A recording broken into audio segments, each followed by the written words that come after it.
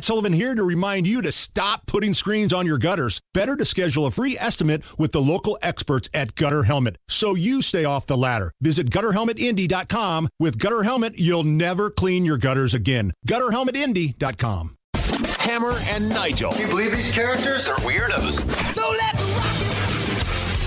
Oh, man, Hammer, it just seems like yesterday we were talking about House Majority Whip Tom Emmer, Congressman Emmer from, I believe, Minnesota.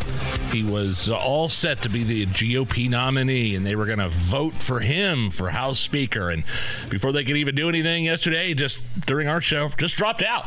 They were going to have the vote for this guy. Right. And all of a sudden just said, nah, no thanks. Now, you know why that is? He sucked. And I can't stress this enough. I believe it was the great Homer Simpson talking about his bowling team that said, and I quote, "I've seen teams suck before, but he was the suckiest bunch of suck that's ever sucked." Well, and the thing is, I feel like Donald Trump here, with all the stuff he's going through, is still the kingmaker there in the Republican Party, because he is quoted as saying Emmer was totally out of touch with Republican voters. He was the swampy. I mean, even Kevin McCarthy was like, this guy's kind of a swamp creature. Now, what were we talking about yesterday? Wanted to get, had at one point said he wanted to do away with the Electoral College. Right. Kevin McCarthy and Mitt Romney look at that guy and go, man, you are a swamp monster. Goodness gracious. So, that being said, we do have a new House Speaker from out of nowhere. Republican Conference Vice Chair Mike Johnson, Congressman out of Louisiana, is the new Speaker of the House after a vote earlier today. Unanimous Republican votes. I believe the final tally was 220 to 209. Hey, man, he got everybody to vote for him, which I didn't think we would see everybody vote one way at all. In terms of Republicans, right? Right. Democrats locked in. They loved election denier Hakeem Jeffries. Can't get enough of him. They wanted it to be Speaker election denier. But the Republicans, you had a group of folks, some would call them the Gang of Eight, Matt Gaetz and his Freedom Caucus folks, against a lot of establishment people. And for a while, it was just a little back and forth, because there's no reason why Jim Jordan should not have been voted in as the Speaker. But the establishment folks were so ticked off, they voted against him for spite, basically. But today, I think they finally realized, if we don't have a Speaker of the House, Joe Biden's ridiculous bullcrap spending bills are going to get passed through without any sort of opposition. So I think that's where we're at today. I'm good with Johnson. I'm fine with him. Not everybody is going to love him, but it's a hell of a lot better than Kevin McCarthy. And boy, you dodged a bullet by getting rid of that bum Emmer. And by the way, you know who else likes the new Speaker? The kingmaker, Donald Trump. Mike Johnson's going to do really well. He's popular. He's smart. He's sharp. He's going to be fantastic. I think he's going to be a fantastic speaker. Oh, put the crown on the head right there. It's so weird, though, this whole thing. We've been talking about it for 3 weeks. The Congress went 3 whole weeks without a speaker, and somehow we survived Hammer. Now it's Mike Johnson. He's been elected for that position. But at one point during the past 3 weeks, it seemed like they were looking for anybody for the gig. And when I say anybody, I mean anybody. Listen to this commercial Congress has been running up until today. If you have experience in herding cats, ever supervised a radio station community Easter egg hunt, or regularly participate in family fistfights over politics at Thanksgiving dinner, you may have what it takes to be Speaker of the House. The House of Representatives is hiring. As Speaker, you'll get to work with DC's finest, like the Jewish space laser lady and the one who does hand stuff in a crowded theater. And you'll get a sweet gavel that you can just go to town with, kind of like the lady in the theater. Plus, you can say the word caucus as much as you want. Caucus. If you're old and white, that's a definite plus. So apply today and speak for America as America's next Speaker of the House. Caucus. An actual commercial Congress was running looking for a Speaker of the House. So congratulations to Mike Johnson of Louisiana. Johnson. Now get to work. Meanwhile, the Australian Prime Minister is at the White House today playing grab ass with Hair Sniff McGee and made a little speech earlier today. And Joe Biden did. Yeah, Joe Biden made a little speech earlier today, and I believe he was trying to channel Neil Armstrong's iconic speech from when he landed on the moon. Right. Take a listen to this. Something just doesn't sound right. Nearly 55 years ago, American astronauts took humanity's first step on the moon. They sent a message, forever etched in history. Quote, "That's one small step for man and one giant step for mankind." Narrator. That's not the quote. Whoa, hold on. You mean Joe Biden botched something? This is my shocked face right here. I believe it's one small step for man, one giant leap for mankind. He said one small step, one giant step. So he's butchered the Declaration of Independence. He's butchered an iconic moment in this nation's history with Neil Armstrong. But he got 80+ million votes, Nigel. All legal. And if you have any questions about that, you're going to Guantanamo. Now, after their little meeting, after they got together and, had some shrimp on the Barbie and watched Crocodile Dundee together, they spoke to the press afterwards, and Joe Biden, one of the rare occasions where he takes questions. Now, he didn't take many, but he took a few. Here he is talking about American hostages. Obviously, they're in jeopardy. The question is whether or not there's any way of getting them out. If we can get them out, we should get them out. Okay, I agree with you. Can you elaborate a little bit more? But the reporters, again, hand-picked reporters, people he was told to call on, did not offer any sort of pushback at all. Now, I want to remind you something. PBS, the public broadcast system, they function because of your tax dollars. Okay? Like here on this radio station, you may disagree with our opinions, but Nigel and I, we're not news people, right? John Herrick and Donnie and Harrison in the back, they're news people. They're going to give you the facts. We are hosts. We give our opinions. PBS has activists acting like news reporters, and you are paying for this. Listen to this question from this PBS reporter. Mr. President, thank you. If I may, I have a breaking news question and then an Israel one. First, after 22 days, House Republicans just elected Mike Johnson of Louisiana as the Speaker of the House. Johnson advocated conspiracy theories about voting machines and a rigged election in 2020. He encouraged his colleagues to join a lawsuit to invalidate the results of 4 states.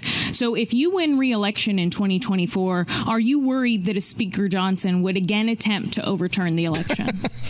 Such a loaded piece of crap right there. How would the Speaker overturn the election? Right. And to his credit, I can't believe I'm even saying this, Joe Biden, of all people, thought that was a stupid question. And he basically responded, the last election wasn't overturned. After like 6 or 7 lawsuits, I feel pretty confident that nothing's going to happen moving forward.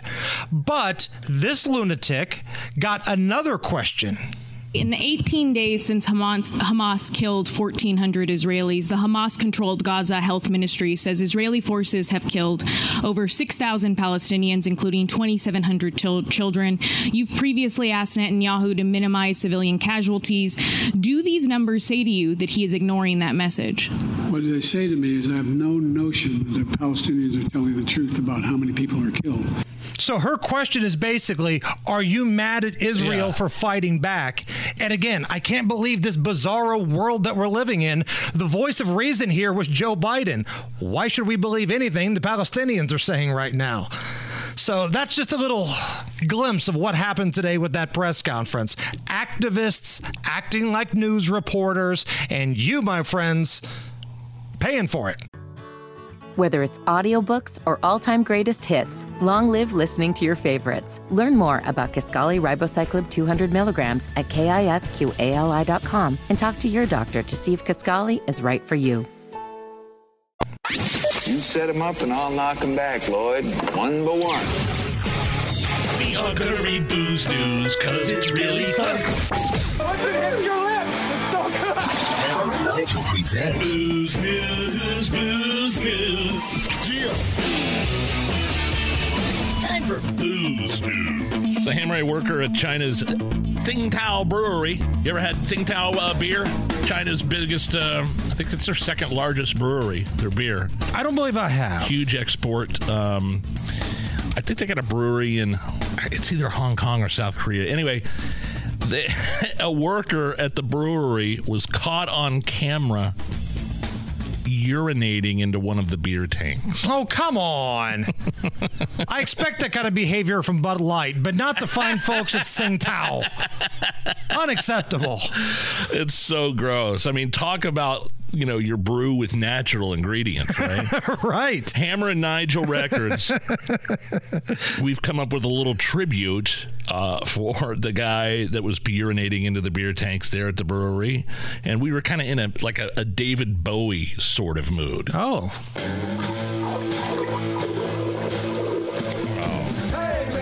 Please zip up your pants. This is a bottling plant. You know that you're really rank. You better step on back before you fall in the tank. Don't be in it, man, cause nobody wants to drink it. You're whizzing in the brewery. It's yellow with foam, and I ain't talking the brewski. You're whizzing in the brewery. It ain't right. A little Suffragette City tribute there. The thing is, man, I still bet that beer was better than that god-awful maple bacon moonshine that we tried the final week you were gone. Oh, really? Boy, that was bad. You gotta be kidding me. It was bad. What was wrong with it? It tasted like crap. I know, but was it too maple? Like too much? I mean, how can anything with maple and bacon? That sounds very strange coming from your mouth. I know, but I tried it, man, and that's been the only moonshine that we've sampled where I've been like, just pour that out. Yeah, I set it in the kitchen, the universal kitchen area, and I guess if you mix it with coffee, it's not bad, but I'm not a coffee drinker. But Allison and I were talking about this. It feels like bacon really jumped the shark there for a little while. I don't like bacon on my donuts. I don't like bacon in ice cream. I don't like bacon in the moonshine. Now, I love bacon. Hot damn, I will sit down and eat the bejesus out of some bacon. Extra crispy, for sure. But yeah, I just want the bacon. I don't want it, in sugar or dipped in chocolate or I'm with you. Anything like that. Allison, do you like your bacon extra crispy or floppy? Oh. I would say in between, a very specific in between. I can't do the chewy floppy bacon. I mean, give me the carcinogens. I want them soaking into my stomach. I want it burnt. Now, if the only bacon available was the softer floppy version, would you still eat it? No, because it's hard to especially on a sandwich, under Subway. I don't like their bacon really because no, but let's say you're at a hotel, you go down and they've got the continental breakfast lined up, right? I'm not gonna eat it. And you open it up and there's the little container and it's bacon, but it's a little floppier. I'm good. Okay. I'm good. Meanwhile, a dad in Connecticut called the cops to report his kid went missing after he popped into a grocery store. And they weren't in the car when he got back, which was very scary. Right. For any parent. You go to the grocery store, maybe bring your kids with you. I don't know. Maybe that would have been an option. But there's a little wrinkle to the story. Hammer, turns out this guy was just drunk and didn't realize he forgot his kids at home. He was obviously arrested on several charges. Okay, several charges is interesting to me. So it sounds like he was drunk and driving, right? So that's throwing a DUI in there. So that's a problem. But what else are you charging with? It's not a crime to keep somebody home away from your drunk ass. I mean, child neglect. I don't know how old the kids were. Right. I mean, if you're leaving your 2-year-old at home by themselves, you're probably they're probably going into Child Protective Services. Right. But that is funny. But if they're 10, 12. Like, I don't know. You're starting to get into a little bit of a gray area there. Yeah, that's something different for sure. But showing up and calling the cops because you thought your kids were in their car when you actually left them at home. A buddy of mine, I don't know if I've told this story or not. Back in the day, Radio Now Day, a guy I used to work with, Marco, we've had him on the show. He had moved from the West Side to Fishers, right? And we were partying in Broad Ripple one night. He got a cab back home. He's pounding on the door. Can't get back in. I mean, he's just looking all around. And his neighbor walks out at 3 o'clock in the morning. Hey, you moved, dumbass. He took the cab. He went to his old house? And his neighbor, it's so funny. I'll never forget that story as long as I live. Yeah, he went to his old house on the West Side. Luckily, they changed the locks. He couldn't get in, but he was pounding on the door and shouting. And finally, his next door neighbor, you moved, you dumbass. Isn't that the best ever? He's lucky that it wasn't Guy Relford's house. Exactly. Because that would have been a very different ending, I think, to that story. It's the Hammer and Nigel Show. You're listening to the Hammer and Nigel Show. My name is Nigel. Jason Hammer right over there. More on the local mayoral election here in Indianapolis in just a moment. But the big mad orange man, Donald Trump, is very upset, lashing out at his former chief of staff. Remember Mark Meadows? Oh, yeah. Mark Meadows was just granted immunity. A lot of people in this election...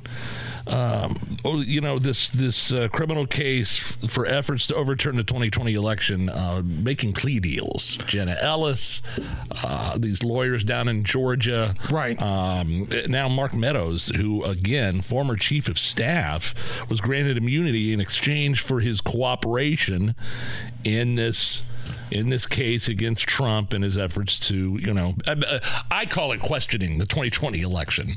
Right. They're calling it efforts to overturn the election. What's interesting to me is that the prosecution in the state of Georgia, they filed charges against all of these people. You cannot be trusted with these people. These people are liars. They tried to overthrow an election. We're charging them with racketeering. You cannot believe a word they say until we give them a plea deal, and then you have to listen to every word they say as they turn on Donald Trump. It's like Sidney Powell was one of the lawyers down there that was like one of the architects of the Stop the Steal mantra. And depending on how much access she had to Donald Trump and the inner circle there and what was going on, I don't know, it could be trouble for Trump. Or then again, it might not mean anything for Donald Trump. We don't know, just because these people are cutting plea deals. Right. Here, Donald Trump has responded to Mark Meadows, his former chief of staff, on Truth Social. And here to read that response is Alvin. Get up there, little guy. Alvin from Alvin and the Chipmunks, here to read Donald Trump's response. I don't think Mark Meadows would lie about the rigged and stolen presidential election merely for getting immunity against deranged prosecutor Jack Smith. But when you really think about it, after being hounded like a dog for 3 years, told you'll be going to jail for the rest of your life, your money and your family will be forever gone, and we're not at all interested in exposing those that did the rigging.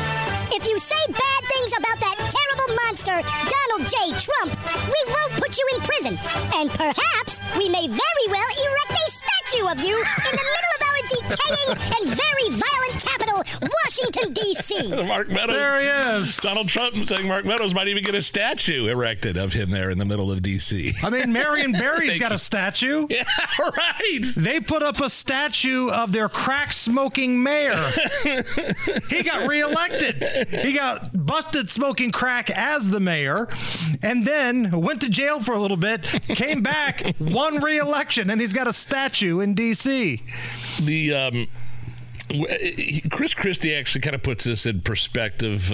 He was in law enforcement. He's a attorney, and of course the governor of Jersey. He's presidential candidate, and he's only there to harass Donald Trump at this point. Just a troll. He's just a troll. But here's Chris Christie's reaction to Trump's former chief of staff being granted immunity. He's in huge trouble. Mark Meadows, listen, I did this for 7 years, as you guys know. You do not give immunity to complete immunity to the former White House chief of staff unless he's got information that is devastating and that you couldn't get any other way. Donald Trump is in huge trouble, and our party needs to wake up to the fact that he will not be the next president of the United States. He is much more likely to be in different federal housing than the White House. Oh. But here's the thing with Chris Christie. It doesn't matter who it is. Sirhan could come out against Donald Trump, and Chris Christie would say, well, this guy's really got a flame-throwing case. This is a guy you have to believe. Like, it could be anybody. That's how much Chris Christie hates Donald Trump. I mean, look what's happening in New York. Michael Cohen, the fixer. Zero credibility. Zero credibility, but because he's testifying against Donald Trump, now all of a sudden we should believe every word he says, even though he's been busted for perjury before. So it doesn't matter who it is. You could find Jared from Subway, the Night Stalker, anybody, Jason from Friday the 13th. They could all testify against Donald Trump, and Chris Christie would say, wow, that's really good. This is danger for Donald Trump. Trump also taking some shots from fellow presidential candidate and Florida Governor Ron DeSantis. This is from DeSantis. He's either in Massachusetts or New Hampshire here. He was, just talking about how he thinks Donald Trump has basically lost his fastball. And what Donald Trump does now, he is wedded to the teleprompter. He can't get off that teleprompter. Anytime he does, he says things like, don't vote. He's telling people not to vote. Like, we have all the votes we need. Really? Like, wait a minute. You lost the popular vote to Hillary Clinton in 2016. You don't have all the votes you need. And so I think that it's just shown this is a different Donald Trump than 2015 and 16. Lost the zip on his fastball, has a sense of entitlement, all this stuff, doesn't think he has to go through and earn it like other candidates. And that's just not going to fly in Iowa and New Hampshire. Man, I like Ron DeSantis, and I've said this from day one. I don't think he's charismatic enough to win because the presidential election has turned into American Idol, but I think he would be the best at governing. Once you get Ron DeSantis behind a desk and just let him do his thing, I think he would be the best candidate. But I just don't like talking about the popular vote. Stop it. Now you start to sound like some of these folks on the left or the guy that was almost the Speaker of the House from the Republicans. Now DeSantis would say that he's a candidate. He is the candidate that can win a general election. We need a candidate that can win the general election. There's too many people that just are not going to vote for Trump at this point. But you have another wrinkle now with RFK Jr. as a third party. RFK Jr. will be a vessel for anti-lockdown and anti-Fauci voters if Trump is the nominee. If I'm the nominee, they all go to me because I stood up against Fauci. I'm going to clean out CDC and all those. It's a big part of my platform. With Trump, though, he created Fauci. He elevated Fauci. He never fired him. He said that he did everything right during COVID, claims he saved 100 million lives, with the mRNA vaccine and all this stuff. And I think those voters who are understandably still very frustrated with how this federal government handled COVID and the lies that were told and all the mistakes that were made with no accountability, they're going to want a vessel for that. And I think they may default to Kenny. So I think he will hurt Trump way more than he would hurt any other candidates, and that makes it even a tougher uphill battle. Something we've been saying for a while now since RFK Jr. decided to go independent. Right. It's going to siphon votes off of Trump, and that works in DeSantis' favor. Yeah, but can DeSantis have the voter turnout that Donald Trump would get?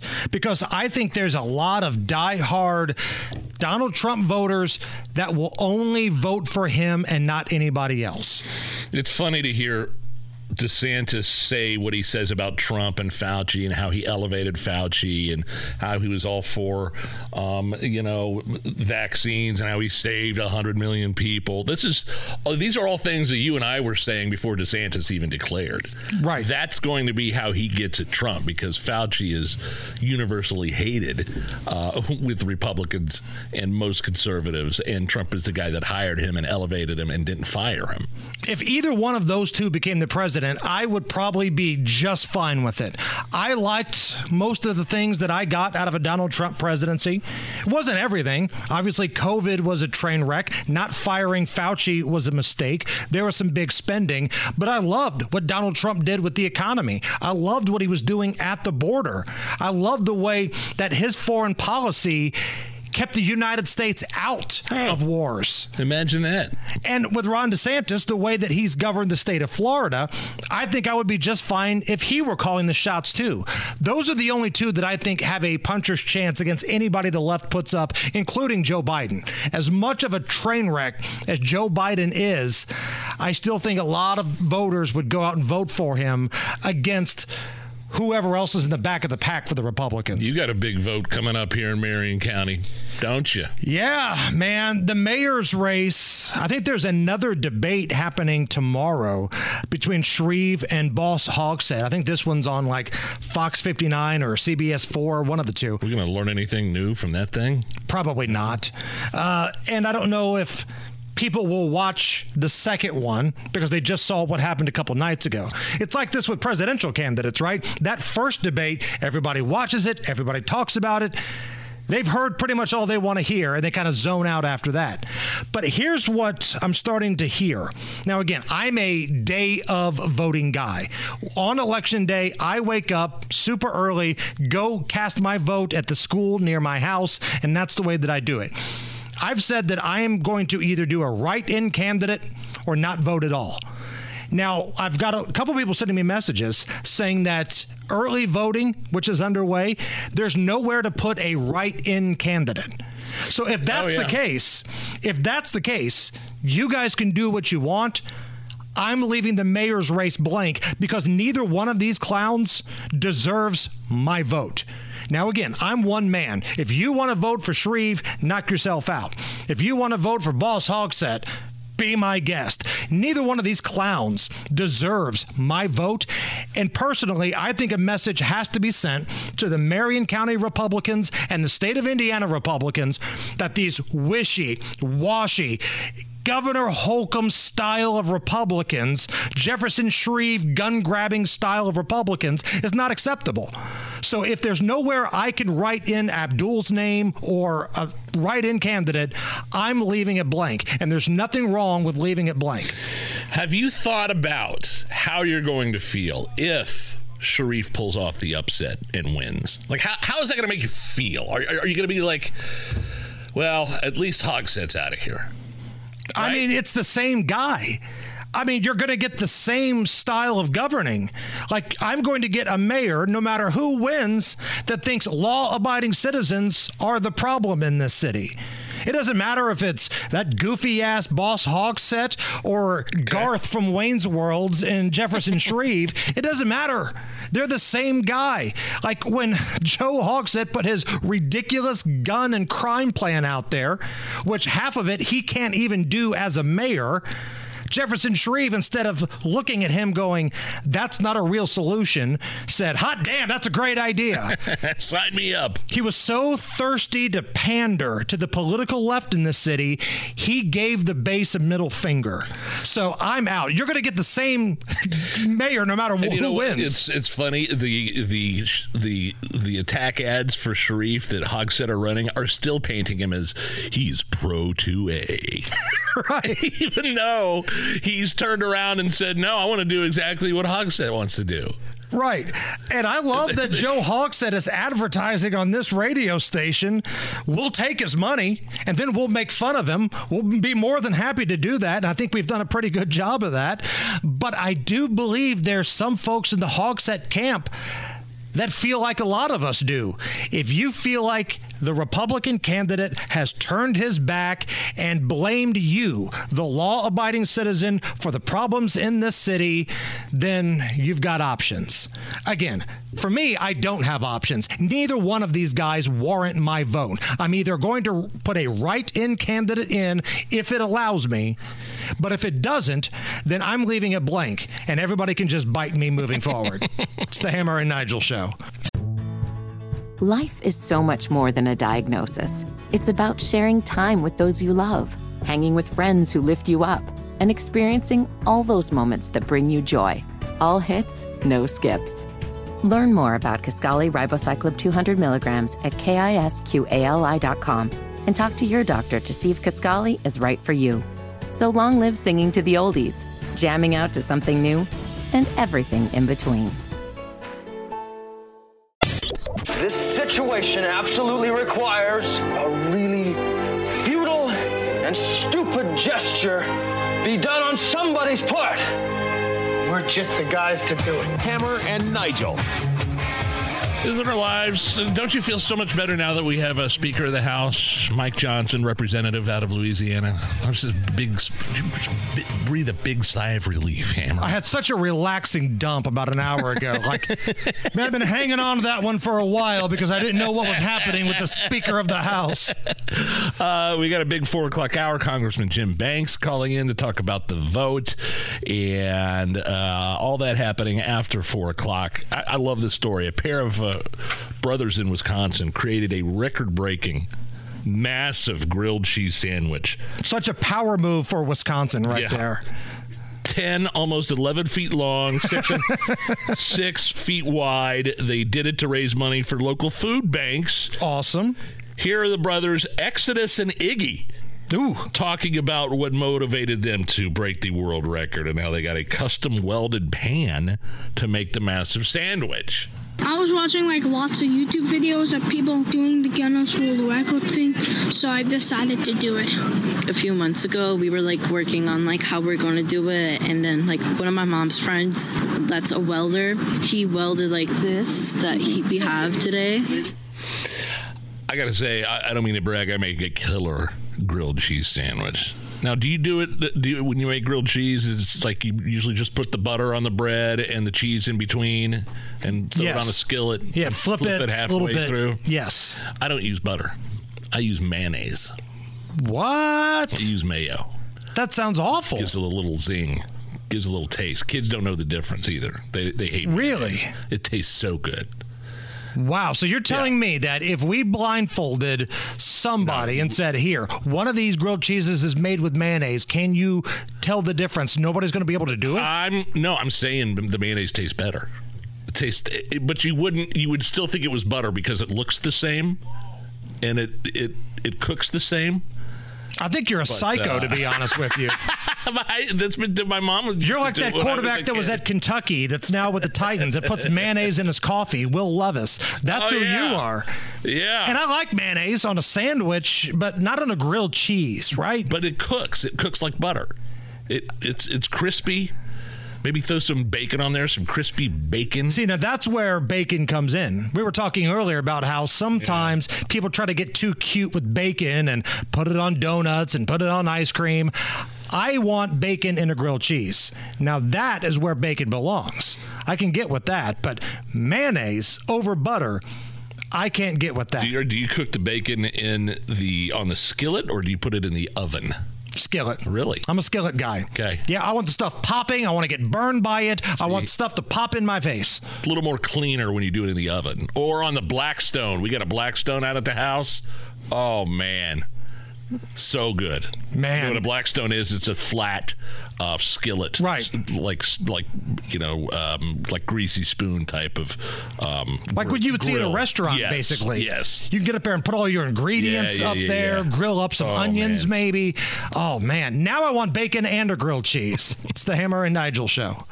Hammer and Nigel. Can you believe these characters are weirdos? So let's rock it! Rejoice, ladies and gentlemen. We have a newly elected Speaker of the House. Gavel bang it, baby. Bang that gavel. Congressman Mike Johnson, Republican out of Louisiana. Here he is speaking to reporters after being elected to that role earlier this afternoon. We're in the majority right now. We've gone through a little bit of suffering. We've gone through a little bit of character building. And you know what it's produced? More strength, more perseverance, and a lot of hope. And that's what we're about to deliver to the American people. We're going to tell them what we're for, what agenda we are pursuing, and why it is best for every American, why it will give them more liberty, opportunity, and security. We're going to speak to that clearly. We're going to act consistently. consistently, and we're going to exhibit two things here: trust and teamwork. I do kind of like that. I heard it at the top of the hour, the nickname the Biden-Harris administration has given him. MAGA Mike Johnson. MAGA Mike. Now, if I'm the Republicans, I go with Big Johnson. You have to, right? He's got the biggest gavel in Washington. Big Johnson. You got to make that happen. So the question now becomes, what's next? And Congressman Jim Banks will be joining us here in just a few minutes, and that's a question we'll pose to him, because it sounds like one of the things, whether it was going to be Byron Donalds or Steve Scalise or Jim Jordan, whoever it was going to be, one of the criteria was release all of the January 6th tapes, something Kevin McCarthy promised to do but never did. And the other thing I heard Tony Katz talking about earlier was that one of the things Mike Johnson was saying is like no more of this omnibus BS. Right. No more packaging these bills, these spending bills, like individual spending bills from here on out, where people can actually read before they vote on it, instead of a packet of about 3,000 pages long. If that's his stance, if that's true, sign me up. I'm with you on that one. And whatever eliminates the most pork and BS from these bills, the better. Now, let's not kid ourselves. The House is still a step below the Senate. And the Senate is a Democrat majority. Yeah.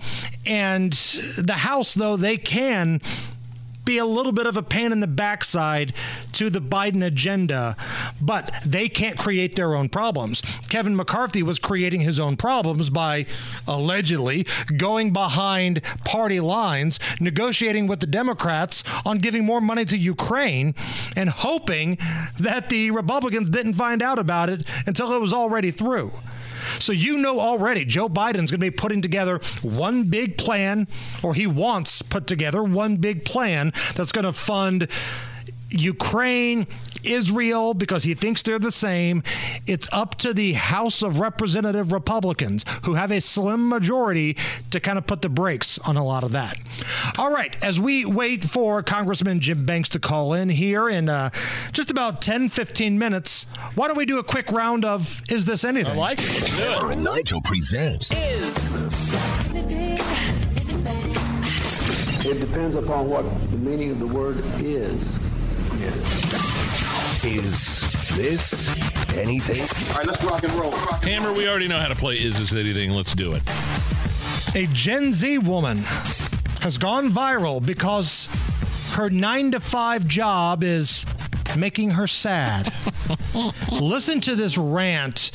We've left it intact other than cutting out a couple of F-bombs, and just take a listen to yourself what Gen Z thinks about working 9-to-5 jobs. I know I'm probably just being so dramatic and annoying. Yes. But this is my first job, like my first 9-to-5 job after college, and I'm in person, and I'm commuting in the city, and it takes me forever to get there.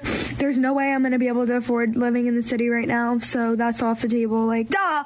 If I was able to walk to work, it'd be fine, but I'm not. So it literally takes me, like, I leave here, like, I get on the train at 7:30, and I don't get home till, like, 6:15 earliest, and then, like, I don't have time to do anything. I want to shower, eat my dinner, and go to sleep. I don't have time or energy to cook my dinner either. Like, I don't have energy to work out. Like, that's out the window. Like, I'm so upset. Oh my God. Nothing to do with my job at all, but just like the 9-to-5 schedule in general is crazy. Being in the office 9-to-5, like if it was remote, you get off at 5 and you're home. Stop talking, fine. You But, horrible woman. It takes me long to get home. All right, and, I can't stand it anymore. Welcome to the real world, Gen Zer. Seriously, you just described every working man over the past 50 years, 100 years. As long as human beings have been working, they haven't liked their jobs. Most jobs suck. A lot of people don't like what they do for a living. A lot of people don't like commuting.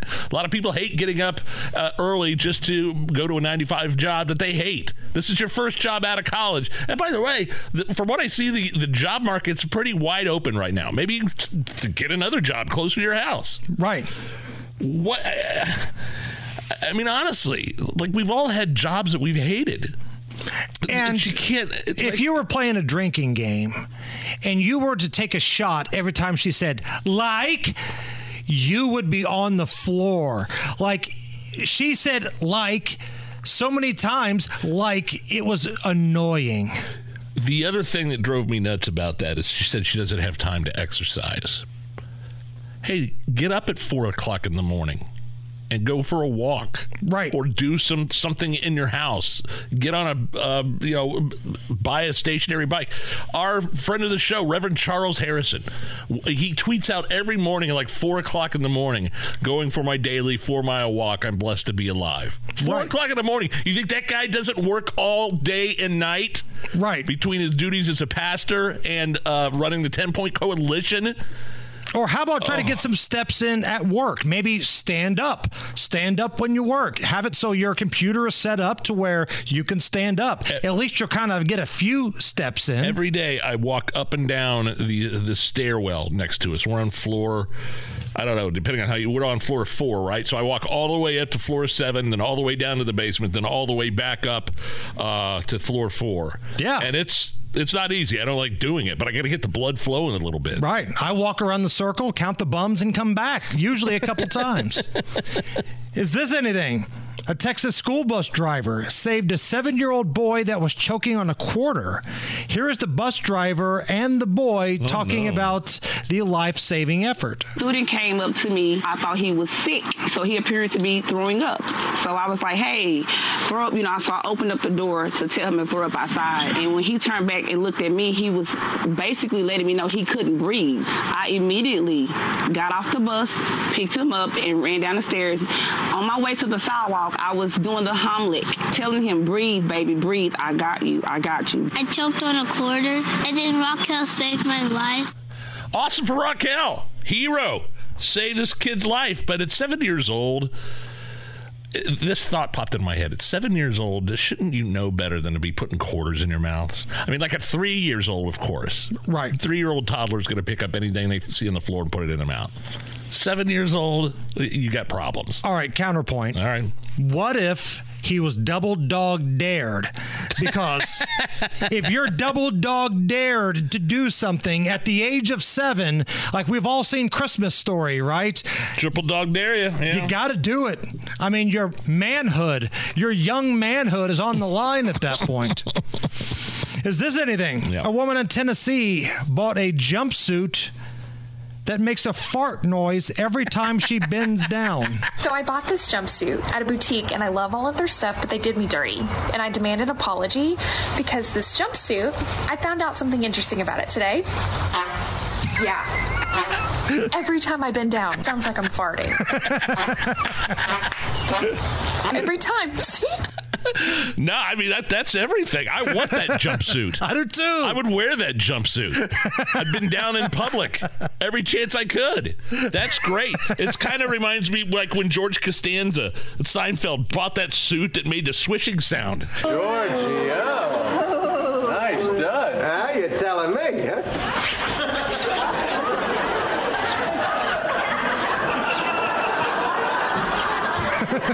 What do you think? Did you hear something? Yeah, like a swoosh. Yeah. It must be the fabric. It's rubbing between your thighs when you walk. That's what's making that swooshy sound.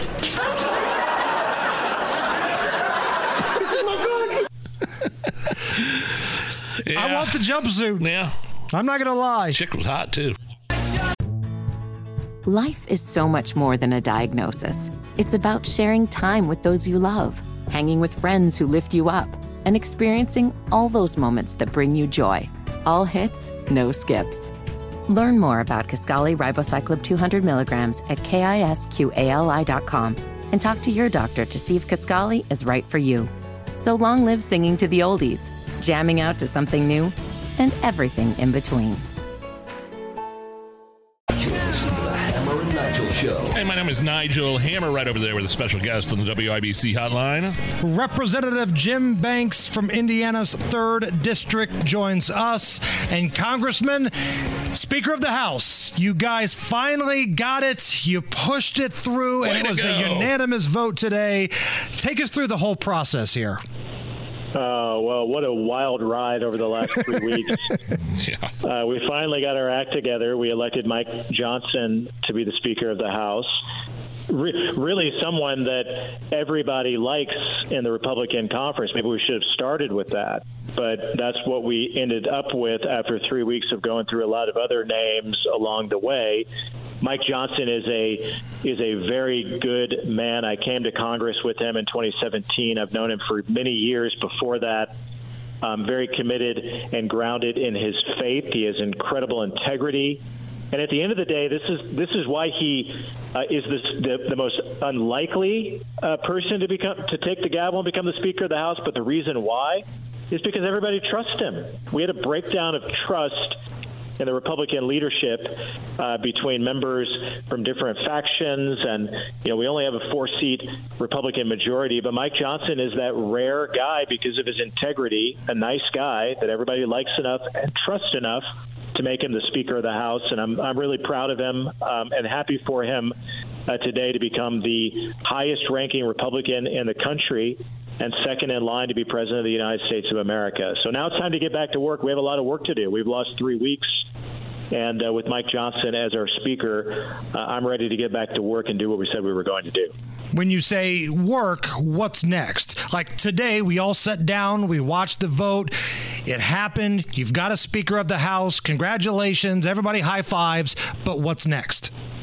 Yeah, I'm marching down to the floor here, and as soon as I'm done with this interview, to go and vote for a resolution to condemn Israel, or to condemn Hamas for their attacks on Israel, and to show support for Israel, our most cherished ally in the entire world. So that's very important because there's been a lot of rhetoric on the left that's spoken out in favor of Hamas and against Israel, and we need to condemn that type of rhetoric and show broad bipartisan and strong American support for Israel, and for also at the same time for sanctions on Iran, the biggest funder of Hamas and Hezbollah, their terrorist proxy groups, is Iran, and the hundreds of billions of dollars in sanctions relief that the Biden administration has provided to Iran has gone directly to these terrorist groups that launched these attacks on Israel. So this is the first thing that we're going to do on Speaker Mike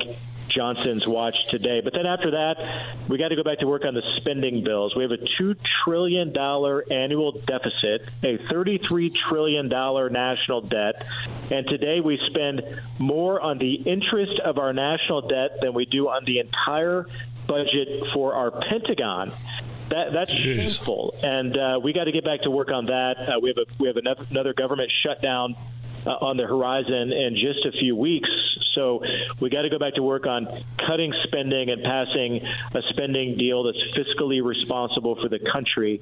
And one thing that Mike Johnson committed to Republicans when he ran for Speaker of the House over the last few days is no more omnibus spending bill. There you go. That's a really important commitment that we're going to hold him to over these next few weeks, and something that we need to get done immediately. It's just so funny that these past 3 weeks, where did Mike come from? I mean, I know you kind of touched on it at the beginning of this segment, but the ousted McCarthy, you got Scalise up there, no good. Jim Jordan up there, no, that's not going to work. I know you didn't vote for Emmer yesterday, or you said you weren't going to vote for him yesterday. Did everybody just kind of look at each other and say, Mike, you're the guy? Is that literally how it works? Kind of. Yeah, you kind of look around the room and like, who's the guy around here that we all like? I mean, there are lots of people that I don't like. Lots of Republicans who fall way short of the conservative values that I'm willing to vote for to make the Speaker of the House. So Mike Johnson is just that guy. He's a guy that everyone can trust. And part of being Speaker of the House is working with all the committee chairmen and all of the members and trying to bring consensus, because I'm pretty far to the right in the House Republican Conference, but we have a lot of members who come from districts that are different than mine. So how can you get us all on the same page to do what we have to do to secure the border, cut wasteful spending, and hold Joe Biden and the most corrupt administration in American history accountable for what they've done to this country? And that's a tough job to wrangle a very, very slim majority to pass bills to have the leverage to do what we have to do to save this country. So it's going to be a hard job for him. He knows that. But he also is in a unique position to provide the leadership that's been missing, especially over the last few weeks, but I think maybe even longer than that for the Republican Party. We're chatting with Representative Jim Banks here on the Hammer and Nigel show.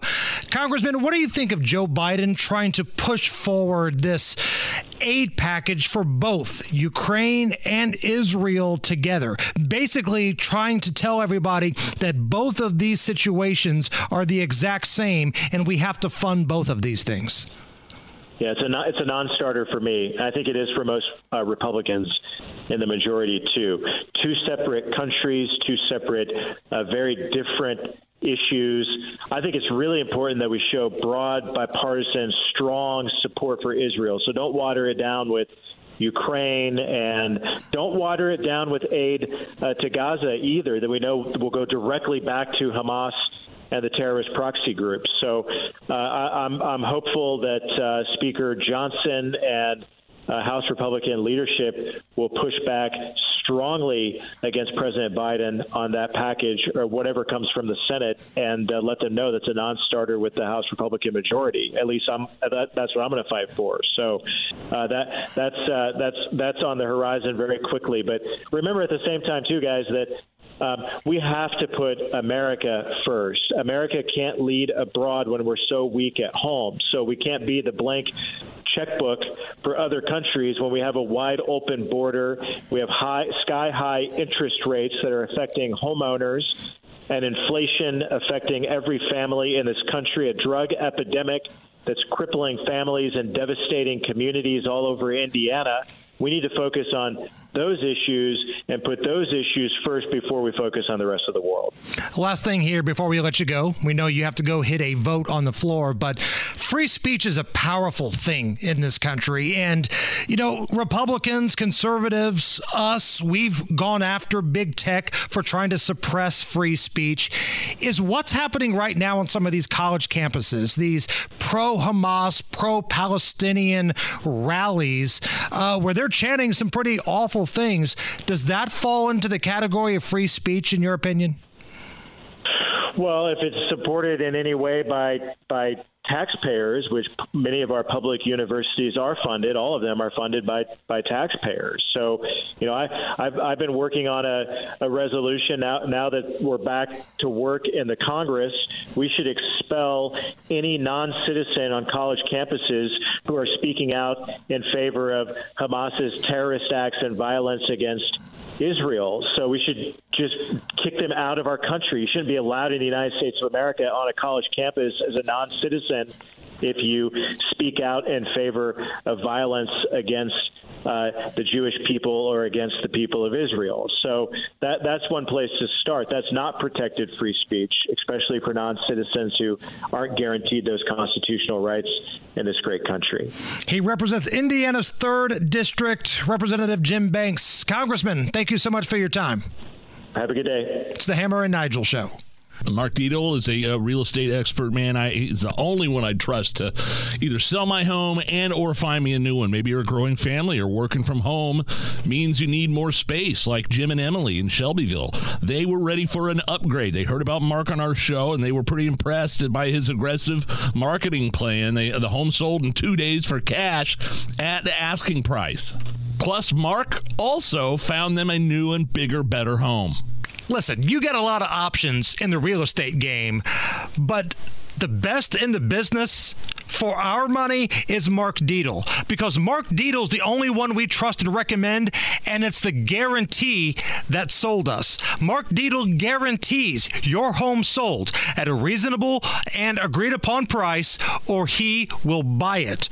Call Mark Dietel today, 317-755-4232. That's 755-4232, or go to markdietel.com. Tell him Hammer and Nigel sent you. You're listening to the Hammer and Nigel Show. Some more chilling numbers coming from the U.S. Customs and Border Protection, the CBP, as they call it. We just got off the phone with Congressman Jim Banks. One of the things he hit home, obviously he was talking about the finally electing a Speaker of the House, Mike Johnson, out of Louisiana. But he also said we need to concentrate on America first here. That starts with the southern border, the porous, open, wide southern border. Somehow saying America first has been turned into racist. Yeah. Like wanting something happening at the southern border that prohibits drug traffickers, cartel members, and deaths has become like a racist dog whistle to some people. So the CBP revealing they've arrested more than 160 people on the FBI's terror watch list along the southern border in the past 12 months. 160 that we know about. Right. They were the ones that got caught. How many people did not get caught? And especially with what's happening now with Israel and the Palestinians and Hamas, how many angry, Palestinian Hamas supporters have just scrolled across the border, and now they've met up with other folks and they're plotting their next move, man. Senator Ted Cruz out of Texas talking to Hannity, basically saying Biden's open border policies are inviting many of the dangerous individuals you just mentioned, Hammer, to try to enter the United States, and they're putting Americans everywhere at risk. This open border we have is an invitation for terrorists to come, and I believe right now, Sean, we are at a greater risk of a major terrorist attack in the United States than at any point since September 11th, and the Biden administration keeps doubling down on the policies that put us at risk. But you might say to yourself, Hammer, I thought President Biden had called on Congress to approve supplemental packages that would include some funds going to the southern border. Remember that? Oh, yeah. He wants to tie Ukraine and Israel together, but he's also got some stuff in there for the southern border. In fact, here's Senator Chuck Schumer addressing Biden's border policy. What about people crossing the border, dangerous people? There was this memo out that your colleague, Senator Daines, showed from Border Patrol San Diego that Hezbollah, Hamas, you're talking a lot about fentanyl, which is a problem. The best thing to do is pass the Biden proposal on the border. It will do more to stop the problems of fentanyl and other issues than any other. Thank you, everybody. I'm glad fentanyl is a problem, but I'm concerned with, military-aged males, Hezbollah, Hamas supporters crossing the border. And the devil is really in the details. Let's go back to Ted Cruz talking about this so-called package that would provide funds going to CBP. What Biden is asking for is more money to accelerate illegal immigration, to process illegal immigrants faster. They want more people to do the paperwork, and they want to have more resources to put even more illegal immigrants on buses and planes to every city in America. It is madness.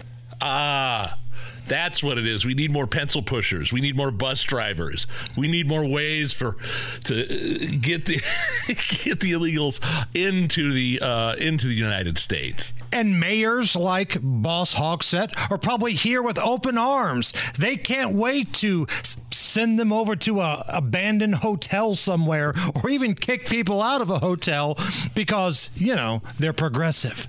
But here's Democrat Dan Goldman. He's one of the worst. That's Al Bundy, right? Yeah, that's Al Bundy. With a straight face, claiming the Republicans are trying to sabotage Biden's efforts to fix the border. Jimenez was talking about how the issues we have on our border are purely policy issues. They are not funding issues. And that the Biden administration has done nothing to address policy. That is false. The problem the Biden administration has is that every policy change they make is subject to a lawsuit by Republicans. So the Republicans are trying to sabotage the Biden administration's efforts to fix the issues at the border and then bash the administration while they are doing that. he must be double jointed, because the way he twisted himself into a pretzel to defend Joe Biden's border disaster, it was almost impressive.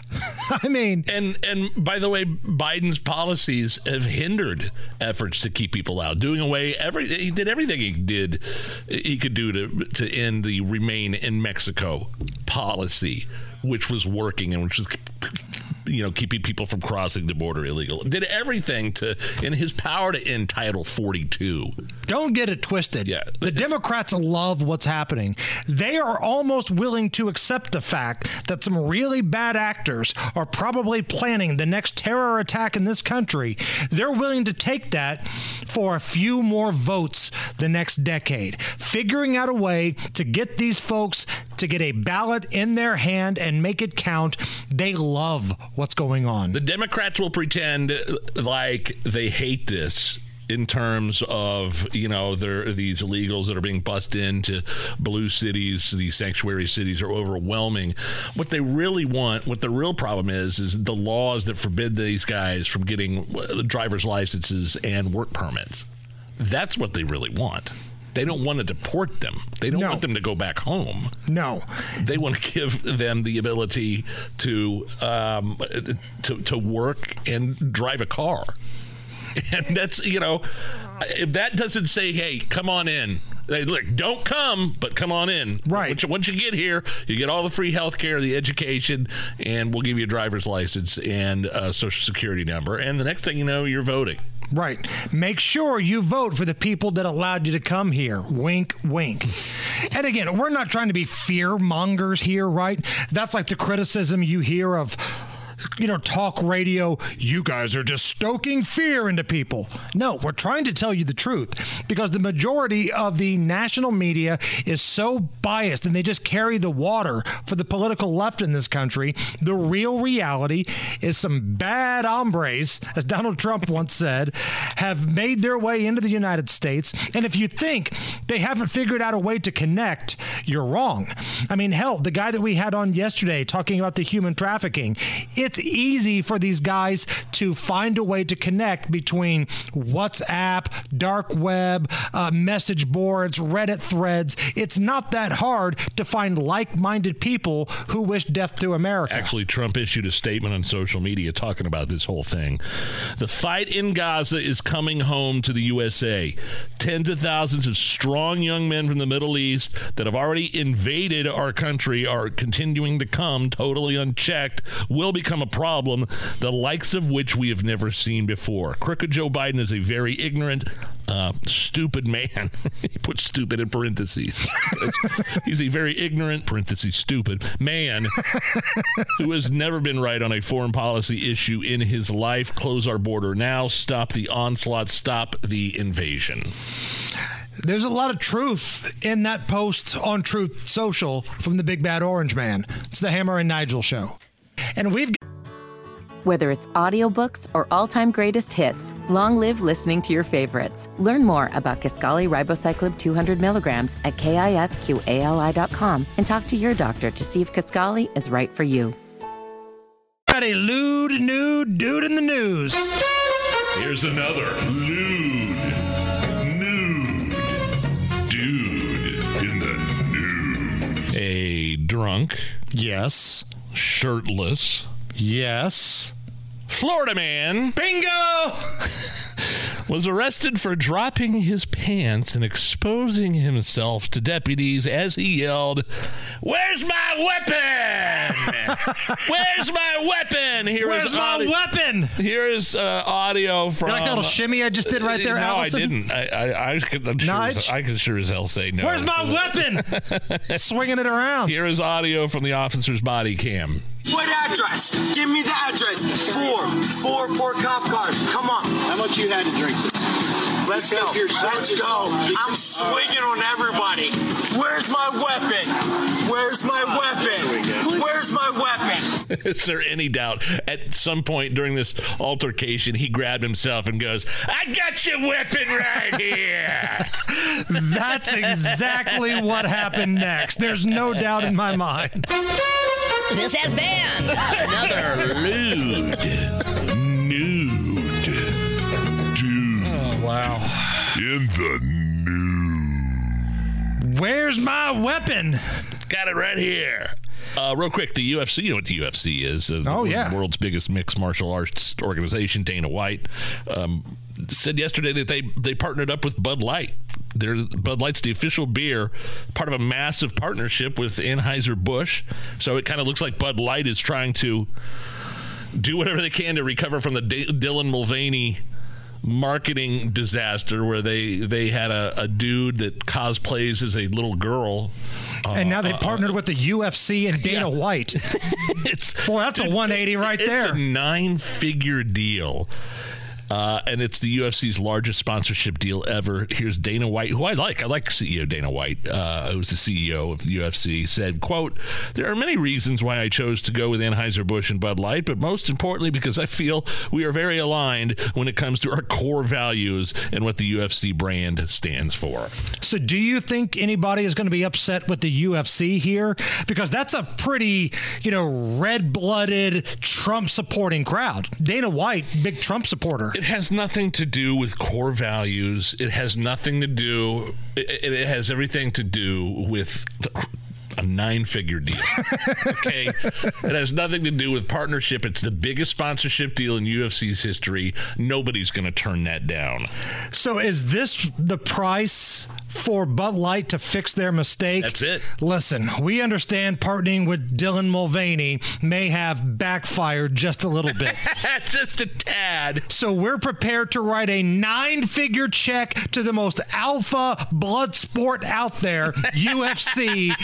We have to butch up our image just a little bit. So please, Dana White, take this blank check and run wild with it. Please don't believe any of the lies that are told in this. Well, it's a great partnership. It's a great matchup. Our core values are most important. Blah, blah, blah, blah, blah. They wrote a $100 million plus check for a multi-year deal to be part of UFC.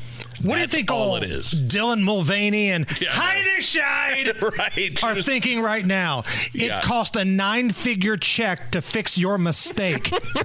Have you ever made a mistake so egregious that it cost $100 million to fix, and we don't even know if it's going to work? Love it. It's the Hammer and Nigel Show. Hammer and Nigel. Can you believe these characters are weirdos? So let's rock it. Joy to the world. Hallelujah. I'm so excited. We have a new House Speaker, Hammer. Oh, the nation can finally heal. He's here. Mike Johnson, who, representative out of Louisiana, Mike Johnson, easily scoring enough votes. It was like 220 to 209 or something like that. Every Republican voting for this guy for House Speaker. Which is impressive because it's a pretty divided group. There is a group of people who want to represent the people, and there's an awful lot of butt sniffers with the establishment. Here's the new House Speaker, Mike Johnson, after he was voted House Speaker. Here's the deal. I'm the best there is, plain and simple. I mean, I wake up in the morning, I piss excellence, and nobody can hang with my stuff. I'm just a big, hairy American winning machine. If you ain't first, you're last. Mike Johnson, Speaker of the House right there, ladies and gentlemen. You know who the kingmaker is here, though? It's Donald Trump. I mean, you have to realize, who's the guy yesterday, Eller? He was nominated. They were going to start voting for him yesterday. They were going to start the process of voting like they did today, and then he just drops out all of a sudden after Donald Trump says, yeah, this guy's a rhino. He sucks. But the thing is, anybody that could do a little bit of research knew that guy was a total turd. Yeah. Like, we did 10 minutes worth of research on this cat and realized, wait a minute, you don't like the Electoral College? You used to be part of a Soros-funded group for the popular vote? Nah, I don't like the sounds of any of that. Here is Donald Trump on the new House Speaker, Mike Johnson. Mike Johnson's going to do really well. He's popular. He's smart. He's sharp. He's going to be fantastic. I think he's going to be a fantastic speaker. So again, Kingmaker Donald Trump approves, and now the House can get back to doing what it does best, is spend our money. Spend the bejesus out of our money. Now, I'm hoping that Speaker Johnson here is going to put the kibosh on a lot of this crap. I'm going to give him the benefit of the doubt here. but we'll see.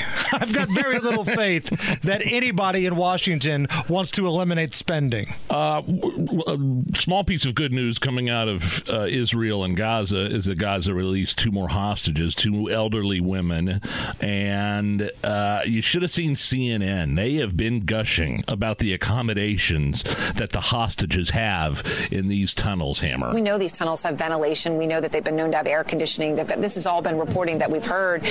That there was shampoo, there was antibiotics, there was a guard per hostage in the experience she had, that there were medics and paramedics, and obviously she is elderly. The other woman who was released also elderly and had medical needs, and that they had the medicine needed, and if not, something similar to replace it. It is pretty stunning because you've got to contrast that with what's happening above the ground, right? Where there isn't water, never mind shampoo, okay? They don't have water, they're using toilet water. There is no morphine for any kind of amputation. And that's all Israel's fault, by the way. Antibiotics, no, right? But Hamas had stockpiled all of that and has all of that underground, and that's what we're learning from her. So really, I mean, the implication here is that all the hostages underground held at gunpoint are being treated better than the Gazans that are above ground. And the reason they're being treated better is because Israel. Right. So what I took away from this reporter was, look at how nice the folks on the Gaza Strip and Hamas are. I know they may have decapitated babies. Yeah. I'm well aware they may have raped and dragged women through the streets, but they've got shampoo. Not only shampoo, but feminine hygiene products, Amber. We're therefore prepared. I mean, let's just go ahead. I think we're being honest about it. That means they had tampons and things, okay? That is a level of preparation for what they were going to do. I love it takes tampons to wow CNN. How bad is the hygiene in that Atlanta complex if somebody has shampoo and tampons and they're like, hot damn, this is like staying in a suite at Caesar's Palace? I mean, exactly. It's like an underground Conrad. You know, it's like they want you to think Hamas is some sort of humanity to them by treating the hostages well. And sorry, I don't buy it. So while Hamas wants you to think hostages are staying in some sort of underground resort, meanwhile, here, you know, there are people working on the front lines, volunteering in Israel and in Gaza, trying to identify the bodies of the slaughtered 1,400 innocent victims and babies and children that Hamas killed almost 18 years ago today. This is a dentist and forensic volunteer in Israel describing the emotional toll of examining the bodies of murdered children and babies and then coming home to her own family and 3-year-old son. Where are this child's parents? Are they murdered? Are they abducted? I have to shut that off while I'm working, otherwise I won't be able to work. I come home, I hug my boy. I'm one of the lucky ones. I mean, could you imagine that job? There are some jobs that are just so taxing mentally. I couldn't imagine. We spoke to the human trafficking guy yesterday. Yeah, Eric. That's another one of those jobs. The horrific things you see when you're investigating human trafficking, sex with children, just unspeakable things. If you're somebody that works in law enforcement, I mean, you probably see child porn and domestic violence that just makes you want to shake your head. Kids that are being beaten.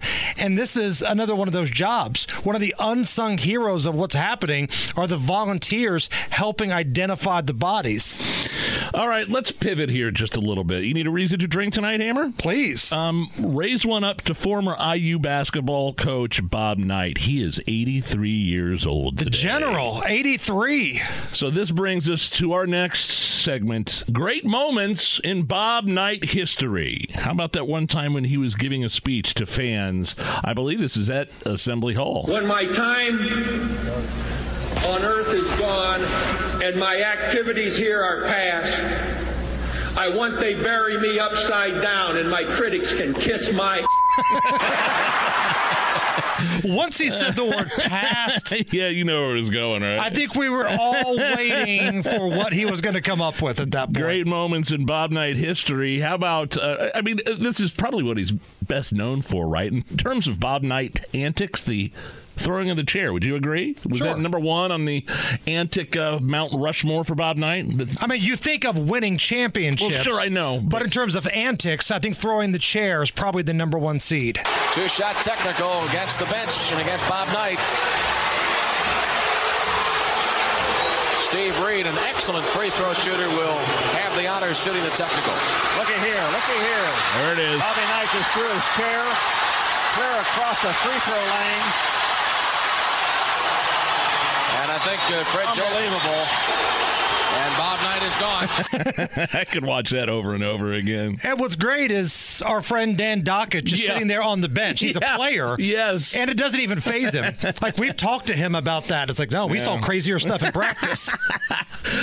Here's Bob Knight after he left his gig at IU. I think he was fired. Some kid said, "Hey, Knight," and he grabbed the kid and wanted him to learn a little respect. Yeah, here's Bobby Knight describing that moment. Some kid came up to me and say, "Hey, Knight, what's going on?" That kid made a dumb mistake. I went over to that kid, and I did a lot more for the son of a bitch than his parents ever did for him.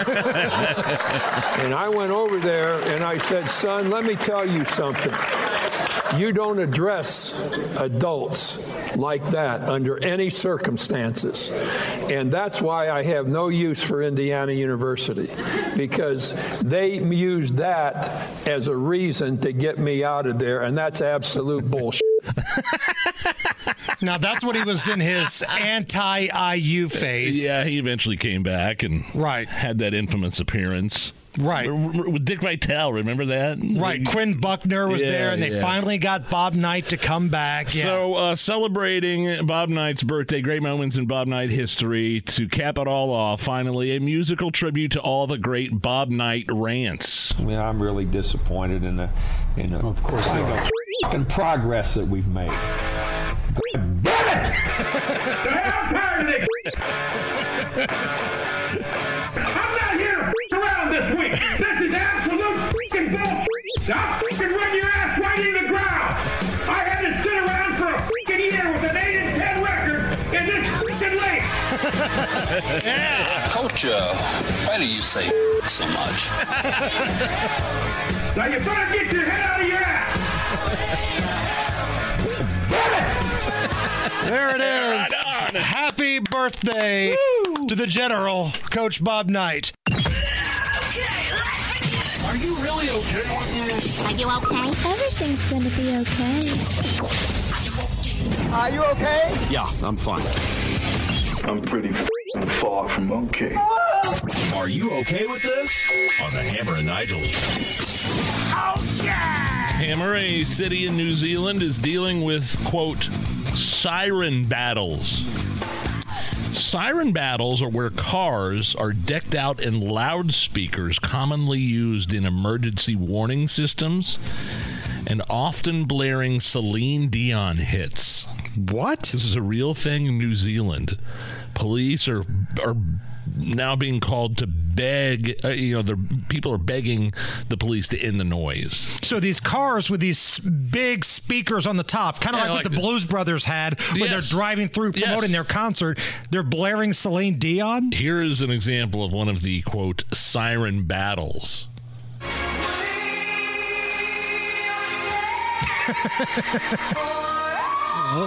What?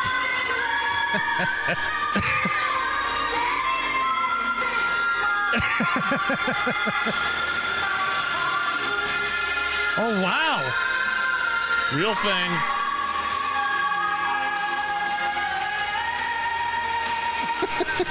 All right, I think we got the idea. Are you okay with Celine Dion siren battles in New Zealand?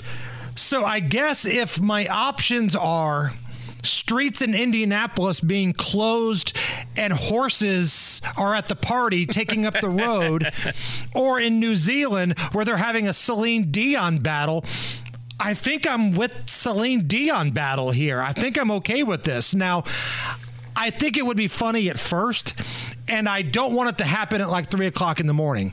Can you imagine laying in your bed? It's been a rough day. You finally get to sleep. Your eyes close. And then the next thing you hear, that would kind of tick me off just a little bit. But I think it's kind of funny. Like, I don't know why it's Celine Dion. Why not Richard Marx? Why not Clay Aiken? Why not Cher? But dude, this reminds me. I just thought of this on our way to the airport when we left Florida last week. Our Uber driver picks us up, and a Hispanic gentleman wearing a mask, speaking very little English. We get into his very nice car, nice accommodations. We did Uber X because we needed a little more room for luggage and extra people.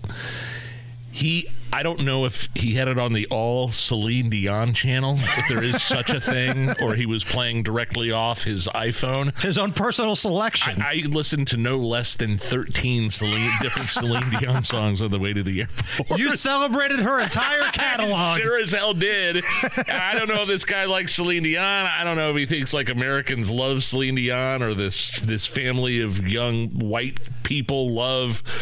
People just I mean, it's with Celine Dion after Celine Dion after Celine Dion song, and he got us to the airport safe and sound. Very nice, tipped him very well. Like, I wonder what the reviews look like.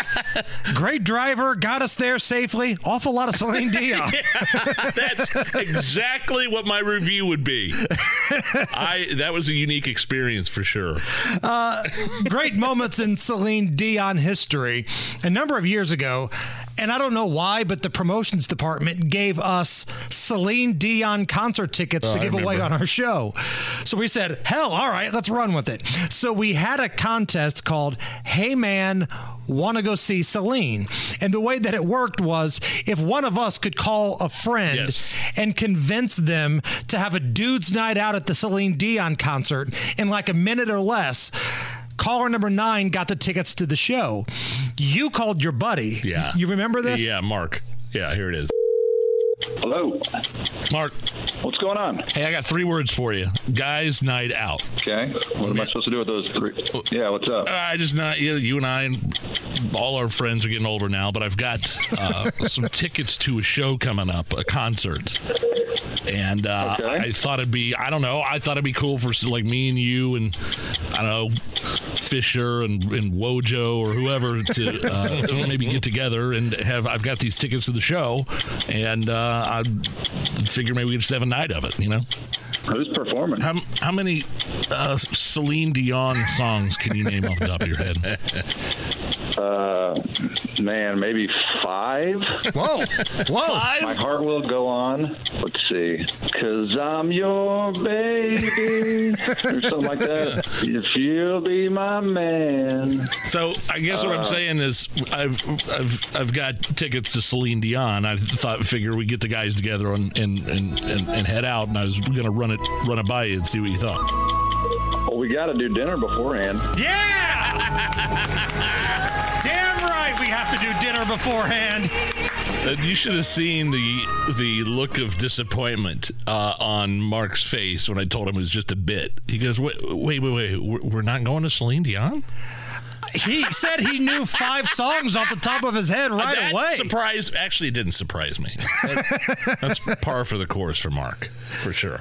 A welding company in Colorado tried to pay a $23,500 settlement in loose change. Now they might have to cover an extra $7,000 in legal fees because of this stunt. Here is a lawyer talking about her client receiving the payment in change. At first I thought, you've got to be kidding me. And then we had to go through the logistics. Again, it's showing you pennies, quarters, dimes. In our pleadings, we called it the figurative middle finger. Just to acquire that many took effort. But then to open them all up and dump them into a container, that is not just trying to pay a bill. You okay with them trying to pay their fees in coins, $23,000 worth in loose change? I am okay with this. It's that level of petty that I can relate to, first of all. And second of all, either it's currency or it's not. And last time I checked, coins in this country were still currency. Like if somebody wanted to drop off, what was it, $23,500 worth of pennies to my house, I'll take it. I will absolutely go to the bank and get the $23,500 worth of pennies put into my account. It's either currency or it's not. You might not like it. I don't know what kind of bad blood went on here to warrant paying that kind of money in change. But last time I checked, the government says that's money. I'm okay with this 100%. Okay. Whether it's audiobooks or all-time greatest hits, long live listening to your favorites. Learn more about Kisqali Ribociclib 200 milligrams at KISQALI.com and talk to your doctor to see if Kisqali is right for you.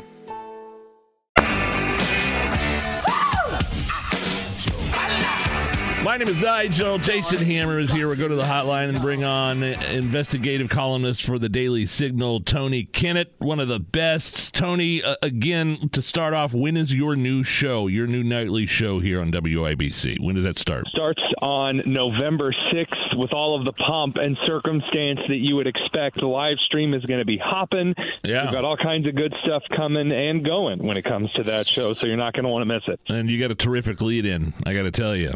Right? Oh, the best of the business. So November 6th, starting at 7 o'clock. What's it called officially?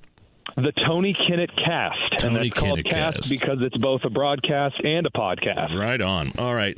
Any number of places we could start. I think it's been 18 days since the massacre, the terrorist attack in Israel by Hamas. So I just want to start with your overall thoughts about how that war in Israel is unfolding. What are you seeing? Why has the ground invasion into Gaza been delayed? And then maybe we can transition into some of the reactions from colleges and universities and celebrities here in the United States. Absolutely. So as everyone remembers, the attack was incredibly brutal. It involved murdering children in their homes in front of their parents, according to a lot of the horrific footage. Filmed by Hamas as they were doing it from GoPros that those animals were wearing as they broke into houses and they raped women and children, and they killed, slaughtered, tortured children in front of their parents. Absolutely horrible stuff.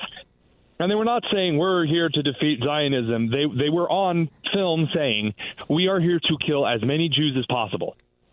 And the first place that they assaulted, by the way, was a pro-two-state solution, pro-kind of Palestinian music festival, a peace rally. So it wasn't about killing Zionists. It was about killing Jews. And ever since then, everyone has kind of started slowly walking back to that, well, both sides are really at fault here, and it's such a troubled history there. And you hear this from Biden's White House. Israel really needs to remember the laws of war, and the United States needs to be careful that we don't desist into Islamophobia like after 9/11. And you hear this from everyone. From Karine Jean-Pierre, you hear this from Biden, this lecturing like we're the ones who need to be lectured. You know, Israel needs to, because if you let those Jews defend themselves, it's going to be genocide and massacre and whatever. And AOC got out there and Rashida Tlaib got out there and they lectured Israel for cutting off its supply of electricity and power to northern Gaza, which, by the way, Israel only contributes 5 to 10% total of that region's electricity and water. So everything was basically still running except, AOC's crying in the parking lot over Israel not supplying water and electricity to people who were celebrating in the streets that Hamas had brought home raped and savaged hostages, including American citizens, into Israel. And now this is just what floors me. You have Karine Jean-Pierre and Biden telling me that I need to be careful, that I don't embrace Islamophobia. Do you remember right after George Floyd was killed and how all over the country, radical black activists that were BLM activists, progressives, were running around saying all white people are bad, all white people have privilege, all white people have white supremacy. We are all oppressors, yes. Yeah, okay. So strangely, though, now this doesn't apply. So you look at the Israel situation, and you have all of these pro-Palestine, pro-Hamas protests around the country. All of a sudden, it's not okay to say, all types of Muslim people that say that they want to kill Jews, they're not, really you need to be careful of the Islamophobia here. You don't want to, I don't remember Biden coming out after George Floyd and saying, well, remember, guys, all lives matter. You don't. No. You don't see that. There is an incredible double standard here at play, which is whenever this green Muslim axis with red Marxist axis, whenever they get hurt, they're the first to say, we're the ultimate victim. Just remember, don't be homophobic. Don't do anything bad. Remember the rules of war. Meanwhile, 1,500 Jews, including women and children, have been raped and shot and burned alive over in Israel, and everyone expects them not to attack. And, don't go a ground war in. You don't want to fight a war over that. That's not how it works. If you get hit, you punch back 10 times as hard. That's how you win a fight. And are you surprised Israel hasn't gone in yet? Well, I feel like they have to kind of delay because they went and talked to the president, and the first thing that the president of the United States did while clambering up the stairs awkwardly to Air Force One was turn around to the journalists and reveal half of Israel's strategy for the ground invasion to the media, which you're kind of not supposed to do in like very quiet backroom conversations about military strategy, the kind of strategy that's going to determine how many people are alive or dead. And the president of the United States, in his dementia-ridden state, is blabbering about the Israeli military strategy so bad that the Department of Defense immediately had to start walking it back and doing damage control. And I don't blame Israel for delaying the ground invasion. This is something you can't just walk in there. You can't just. It's got to be a slow, methodical process, especially with all the spider web of miles of tunnels underneath Gaza. Well, it has to be a slog because Hamas refuses to stop hiding behind human shields. So people will say, well, Israel would be responsible if they leveled the area. No, Israel told everyone to evacuate to southern Gaza, and yet Hamas has literally been holding up its own citizens at gunpoint, telling them, if you leave, we will shoot. Because they want Israel to be forced to kill Palestinian civilians when fighting Hamas. I hear these chants all across the country. Even right here, there's been a few pro-Palestinian demonstrations on Monument Circle. I hear Free Palestine a lot. I chant that over and over again. I'm thinking, Free Palestine from Hamas. That is the problem. It's not Israel. Yeah, they won't say that. None of them will condemn Hamas. I was down on Monument Circle. I asked protester after protester, do you condemn Hamas? Do you support Palestinian people governing themselves, not governing Hamas? And they won't do it. And by the way, the people in Palestine are overwhelmingly supportive of Hamas. Every poll that we run, every poll that we analyze, people are very in support of Hamas. They were elected back in 2006 and 2007, and the people have over-enthusiastically supported Hamas staying in power as one of these client states of Iran and their genocidal regime. I mean, Palestine's government and the overwhelming support of the majority is Hamas. It is. That's just the fact. Speaking with Tony Kennett back here on the homeland, it's interesting. I saw an article up on the Daily Signal with the headline, "Donors pull support after Harvard and UPenn fail to condemn Hamas and the terrorist attacks." Are you seeing somewhat of a pushback of corporations and donors for these pro-Palestinian havens that are the Ivy League schools? It's really what the pro-Palestinian havens, the pro-Hamas havens, have formed themselves as. And in the United States, that's Black Lives Matter. So Black Lives Matter chapters all over the country, including a few national chapters, had put out statements saying that what the Palestinians are going through is exactly the same as the black oppression in the United States, which is just the absolute stupidest thing that anyone's ever posted on social media. Other than reproductive justice equals free Palestine, which that might be dumber. But that was a poster in a Chicago protest this last weekend. Okay. But anywho, so there are all of these organizations, many of which are rooted in universities. All of these companies and universities had been supporting in 2020. Remember, Coca-Cola had that big, huge Black Lives Matter message, and that was a huge part of their branding for a while. Sure. Well, Coca-Cola has just quietly removed all of the Black Lives Matter stuff from its website and all of its social media because the Black Lives Matter chapters have revealed that they're just a bunch of Jew-hating, Christian-hating, everyone that isn't black-hating organizations. And hating people that are black as well, if you don't subscribe to the same kind of insane nonsense that came up out of the 70s and the 80s. So here we are, where you have these donors, many of whom are Jewish, many of whom are Christian, many of whom don't believe in this kind of insane rhetoric, who are wondering, wait a minute, why am I giving $500 million to Harvard if Harvard won't even protect my family members on campus? You have situations in New York, situations in Illinois, South Carolina, Texas, California, in which Jewish students on campuses are being followed around by individuals from these pro-Palestinian groups, a lot of them not United States citizens. And these donors are wondering why they're giving money. I mean, that's what happened at UPenn, so they're just pulling out. Because why fund an organization that hates you? It's stunning to me to see the images of these pro-Hamas supporting idiots walking around campuses and tearing down the photos of missing people that are being held hostage and or possibly dead in Israel. Have you seen that? I have. And the question that I would ask the rest of the country is, hey, remember when individuals were running around the country, students were walking out of classrooms saying there's so much horrible black oppression in the United States, and if you even question why a black person in this police situation was shot, that makes you a vehement white supremacist. All of a sudden, the rules have changed.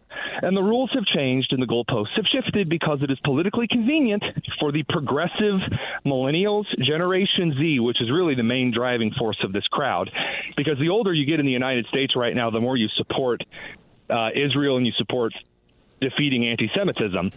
But the younger crowds of progressives, all of a sudden the rules change because it's politically expedient to. It is classic Marxism. It is straight out of history, and it's disturbing to watch. Your background, Tony, of course, is in education. You worked for IPS, and you were a STEM administrator. I wanted to get your take, and you also exposed critical race theory being taught at IPS, which, by the way, was one of the reasons why you were no longer there. Here's the headline out of Oregon. The state of Oregon cans high school writing, reading, and math requirements to legally graduate, citing harm to students of color. So basically, Oregon is joining the list of states dumbing down education. Apparently, math and reading and writing are no longer requirements to graduate.